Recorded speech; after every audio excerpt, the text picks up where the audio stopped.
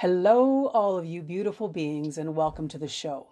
I'm Lane Smith Brown, and this is episode number 27 of the Unleash Your Life podcast. And today we're going to have a conversation about how personal our pace is when it comes to our own personal development. It's a place where we can get super hard on ourselves, and it's worth giving ourselves a collective break.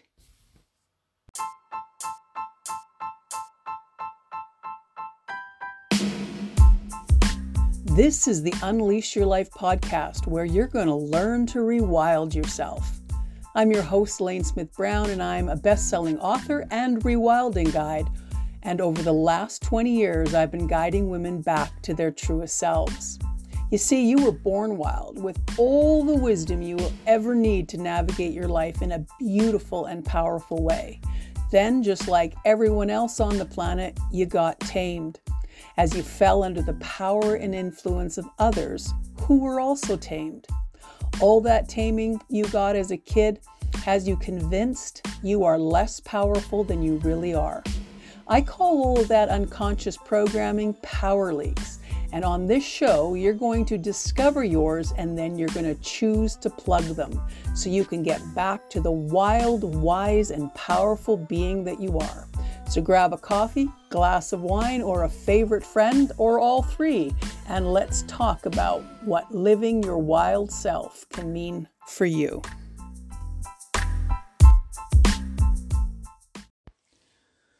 All right, welcome back to the show. Thanks for coming back. And thanks to those of you who are sharing these podcasts with your friends. We're doing some big work, aren't we? I trust you're feeling supported and understood. And I'm so proud of you for standing up for yourself and being part of these conversations. If you're new, welcome. If there are concepts that are confusing today, just go back to episode 1 and catch up. There's some foundational shows that will be helpful to hear in order to get the most out of our conversations here. But stick around today. This one will stand on its own and will be quite useful. And on that note, let's dive in. This one is really near and dear to me because the last 10 days I've been beating myself up for the silliest things.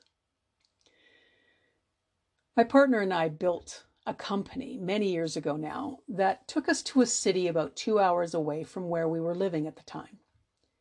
The distance put Callie and I on a cycle of 3 days away and 3 days at home. During the days away, we missed our 4-legged family so much that we eventually began taking Emma and Will with us. We found Emma, a mid-sized black and white spotted dog, on the streets of Todos Santos in Baja, Mexico in 2008. She was about 1.5 years old when we found her, skinny as a rail, and shy, but open to making new friends. A life on the streets made for a very keen and observant dog. She knew she needed to look out after herself and had developed the skills required to do that very well. Then there's Will. We found him at the local Humane Society in 2009. Let's just say he has a unique way of observing the world around him. That is to say, he's not too observant at all. I could write a book about his escapades and what he has taught us. Mostly patience, understanding, and acceptance. But I'll save that for another time. Let's just say he's on the opposite end of the spectrum to Emma when it comes to being aware and insightful about his surroundings. Now, because both creatures had been living with us in the splendor of 160 acres of fields and woods, and all the freedom that goes with that, we needed to incorporate evening walks into our new city schedule. These were to balance their 8 hours of being cooped up in our apartment. The closest thing we could get to the country was out in the airport, just a few miles away. On a cold, wintry day, we all got walking, and about a half hour into our walk, Callie and I look up and notice that there is a tall, chain-linked fence now separating us from both dogs. We stood there for a second, not quite understanding how this happened. And then we quickly realized they must have found an opening and scooted through it to explore. It was about 30 below with harsh winds, and we were anxious to get back to our car. We were past the midway point of our walk, and the thought of backtracking to the opening seemed daunting. Callie looked at both Emma and Will and pointed in the direction that they needed to go to get back on our side. Emma took a couple of seconds and then took off like a shot.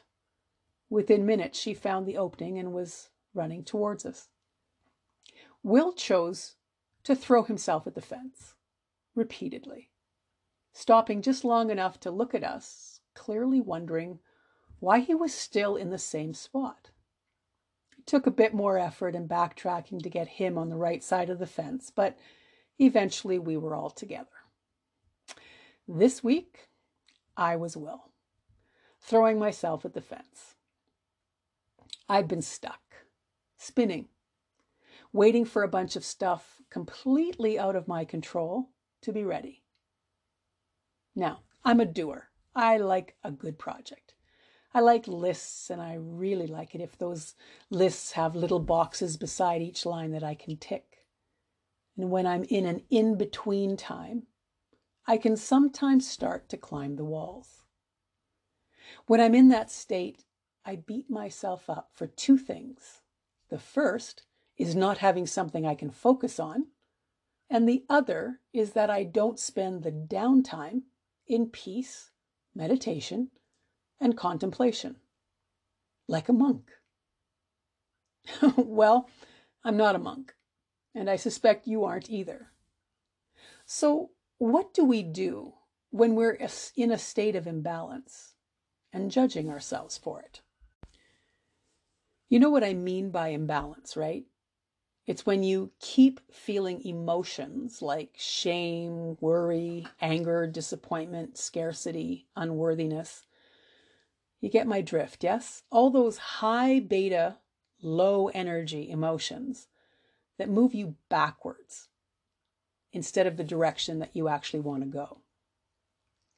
So I've been beating myself up in all kinds of ways by feeling lazy, unfocused, useless, distracted, flighty.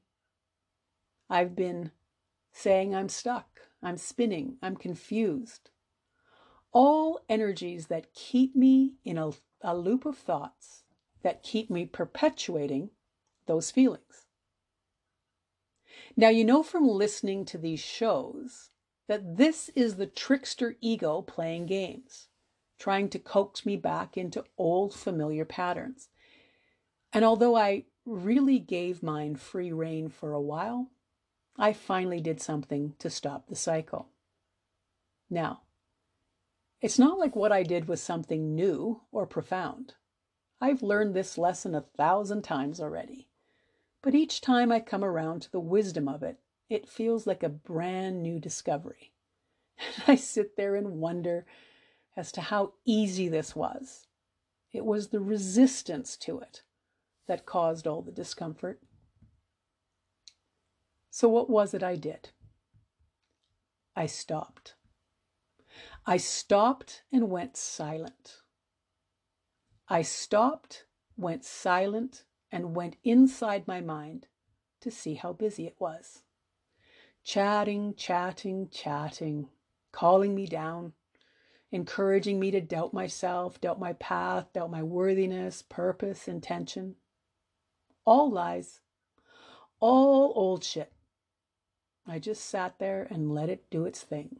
Yakety yak, yak, yak. I let it drop its little thought bombs, and then I let them dissipate. You know from listening to me that it's just talking shit, right? The things that get us in trouble is that we often follow the thought and take it personally. We associate the thought with our value, and it has nothing to do with our value. It's just some negative energy that has been stored inside our bodies and minds, and it's seeking a way to get out. It wants to leave. But when we latch onto it, it can't move on. And we get lost in a crappy feeling energy. So I decided to stop being Will and to start being Emma. I just looked in the direction of the solution and moved. The irony is that it took sitting still and letting go to move forward. Do you beat yourself up for being where you currently are? Do you compare yourself to others and get jealous or insecure about not moving quickly enough, not catching on quickly enough? I know from experience that when I am in the place of confusion, not knowing what to do, I'm in a rhythm of starting and not finishing, getting easily distracted, and then caught in the loop of beating myself up. It is in this state of frustration that the infinite intelligence, the universe, collective consciousness, God, Goddess, whatever floats your boat, in this moment, the infinite intelligence that we all have access to is trying to break me open to a new level of awareness. It's calling me to let go again. Let go of personal agendas and to-do lists and seek comfort in the silence, in the space of having no clue what's happening next, and learning to reframe that as a good thing. All right, so how do you reframe that? Well, saying things like, I love surprises, will only serve to rev me right up, because I don't really like surprises. So I try on other things like, this has happened before and I eventually got clarity. Or, well, that's pretty good. How about, every time I felt this way and let go, I've discovered what to do next. Oh, that feels better. Because I've already had a track record on this pattern, so I can feel the truth of that. Now, I've gotten myself to a little bit of a better place because of reframing that thought. And now I can silently let go so that my heart can begin to open again. Has this ever happened to you? Your heart is racing, you're panicked or scared or confused. You don't know what to do next. What could you use to calm yourself down so that you can actually hear the wisdom from your higher self? How about, I am going at the exact right pace for me. I am unique. I am completely unique. So my journey will be unique to me. I have nothing and no one to compare myself to. That's just old shit. And I don't have to do that anymore. I will find 2 minutes right now to just sit with myself, close my eyes, and take as many slow, deep breaths as I can. And from now on, every time I feel this come on, I'll take another 2 minutes and another 2 minutes and another 2 minutes. I will let the thoughts come and I will let the thoughts go, and eventually I will be left in the stillness. How does that feel? Does that seem like a good tool to use when it feels like life is crashing down or you don't know what to do next? Or you're caught up in judging yourself? Let me give you a picture to have in your mind that might be helpful moving forward. See a bicycle wheel with a hub and spokes going out to the tire. Got it? The hub is your heart. The spokes are the thoughts that take you out of your heart. Now, remember, your heart is your intuition or your inner guidance. The tire is your egoic monkey mind. The spokes are your thoughts. Thoughts come. There's nothing you can do about it. So the thought comes and you go up the spoke to your ego mind. And then instead of just going back down to the hub or your heart, you jump from that high point to the next thought and the next thought and the next thought. You get my drift. Do you know what that feels like? Has that ever happened to you? I doubt I'm alone here. Can you see how that gets the wheel of your mind moving really quickly? So how do you slow down the wheel? The solution is, when you've gone up the spoke, take a breath and come back down into your heart. This is where that breathing exercises comes in. A couple of minutes of deep breaths and you're well on your way. And then when you go up another spoke, come back down to the hub and keep practicing. Sometimes that takes a bit of time because some thoughts are more deeply ingrained and tied to more stuff. But keep doing it until you find the relief. You know this work, sisters. You know it's work, and it sometimes takes a lot of time. Cool thing is, the more you practice, the easier it becomes. I was Will for the last little bit, throwing myself against the fence. And now I feel a little bit more like Emma. I will be Will again, and then Emma, and then Will. It's just how this work works. This one took me a few days, but now that I've got myself back to my heart, I can feel something new start to emerge, and I will move to a new place in my understanding of how the universe works for me. As much as I don't like surprises, I dislike disconnection even more. So my reframe on surprise will be this. I'll choose to be curious and wonder what's going to happen next. And what will you do the next time you get caught in comparisonitis and judging yourself for being lazy or unfocused or scared or lost or confused or frustrated? If all you do is stop for a couple of minutes and take your deep breaths, you will be well served. Be easy on yourself and keep moving yourself forward to better feeling places. I hope that brought you a bit of peace today, sisters. We're changing the world by doing this work, you know? It'll be worth it on a personal level, but it has far-reaching effects. So let go.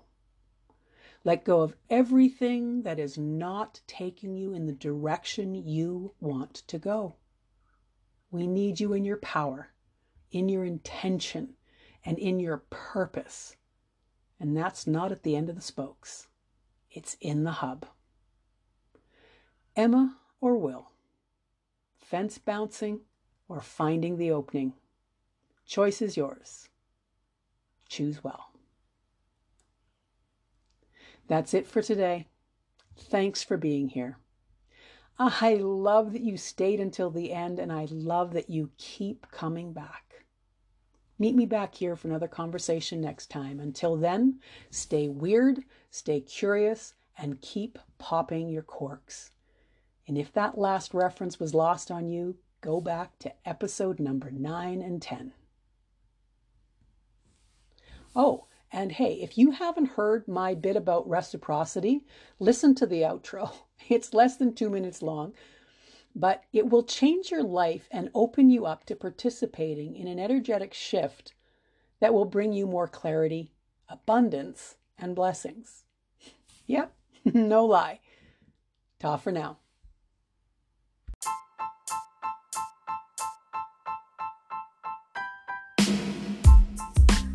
Well, I hope this show rocked your world a little bit.